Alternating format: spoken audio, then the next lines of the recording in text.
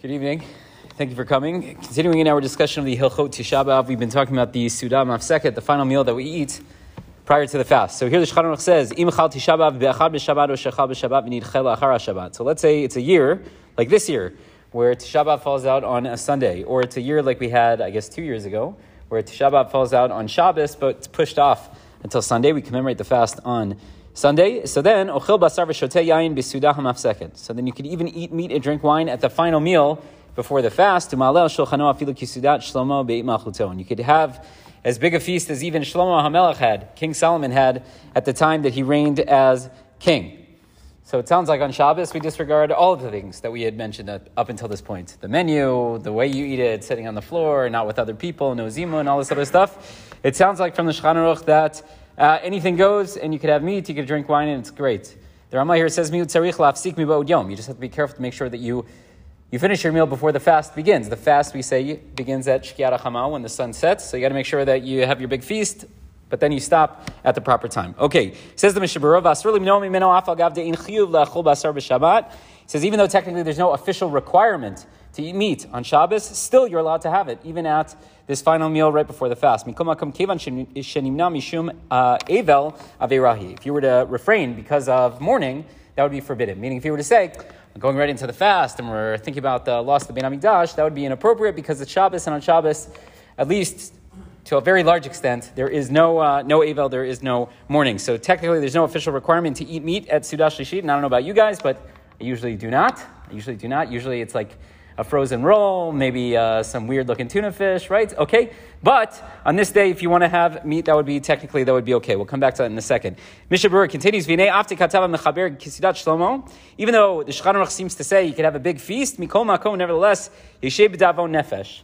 He says, to some extent, you should sit there in a feeling of sadness. Shelo yinhag b'simcha. You shouldn't necessarily carry yourself with great happiness, with a festive atmosphere. Therefore, you shouldn't have the meal with all of your friends. However, that was the opinion of the Magen Avraham. However, B'Sefer Bechor Shor cholek al zeh. Sefer Bechor Shor argues and he says, no. If a person typically eats shalosh seudos with other people, his colleagues, and then he's going to withhold this Shabbos, the one leading into Tisha B'Av, so havalei kavelu b'far hesel. That would be a problem of a public act of mourning, and therefore it would be inappropriate. So Bechor Shor is arguing, and he says, no. When we say Kisudat Shlomo HaMelech b'eit malchuto, you should have a big festive meal. And if you typically eat with other people, like most of us do here at the shul, so it wouldn't be inappropriate. It would be inappropriate if you refrained because of the Avel. If you refrained because we changed the schedule and it happens to be you're eating at home, so then maybe you shouldn't call up your friends and invite them all over, right? But if you happen to be with people who you typically would eat with, then it would be not only permissible, but it might be problematic to refrain. He says, no matter who you hold, like whether the Magen Avraham or the Bechor Shor, it would be permissible to eat with your family members, right? Meaning you wouldn't run into the problems. We said that if it's not Shabbos leading into the fast, that we try to avoid sitting with other people because we don't have to create a situation where there's going to be a requirement for a zimun. So it says here we don't have to have that problem. Everyone agrees. B'nei Beito, the members of your household, that would be fine. Yachol varech b'zimun. You would even be able to have the zimun for the benching, kevan shu Shabbat, because it is Shabbos. V'imchal. Okay, we'll come back to that.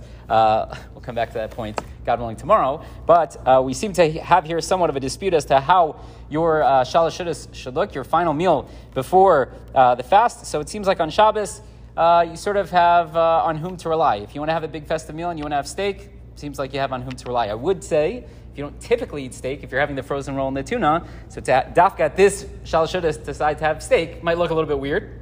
But if you typically do have steak and now you decide you're going to have like bread and ashes, that also might be a little bit strange. So each person has to do what works best for them. God willing, the cheat sheet is coming. It's in the works.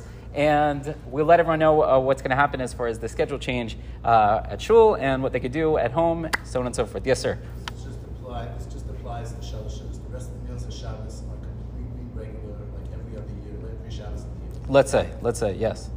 So there's a little bit. I mean, Shabbos Chazon, right? So we talked about this not this year, but in other years, it seems like it depends on where you live, right? So in Krakow, the minhag may have been. As far as the meals, as far as having guests and stuff like that, this is only strictly applicable to Shabbos. I would say if you are someone who always has guests, so it would be a bad idea to not have guests, right? Unless there's some other excuse, right? We don't want a situation of Evel Befar Hesya. But if you're a person who sometimes a guest and sometimes don't, so then some of the poskim seem to say, okay, so the Shabbos, it's not the end of the world. But again, we're trying to walk that delicate balance where we don't have any public mourning on Shabbos, but we sing like Lechadodi to the tune of Ve'eli Tzion, right? So it's a little bit of unclear. So you have on whom to rely.